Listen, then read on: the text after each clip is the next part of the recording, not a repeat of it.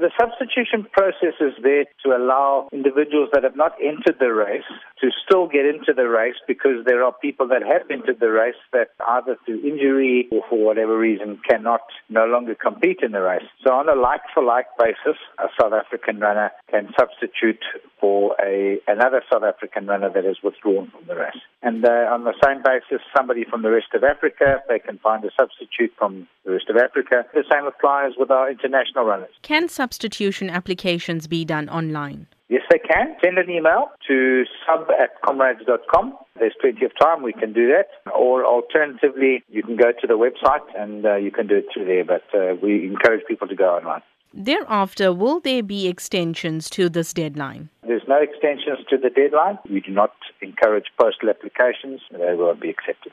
So far, how many substitution applications have been processed? Yeah, interesting. In the last 3 weeks, 636 people have successfully used the substitution process. That's very encouraging, and we're expecting quite a lot more in the last 3 or 4 days. What are your expectations for this year's Comrades Marathon? It's going to be one of the best yet. It finishes at Scottsville Racecourse, home of the Golden Horse Casino, for the first time in many years.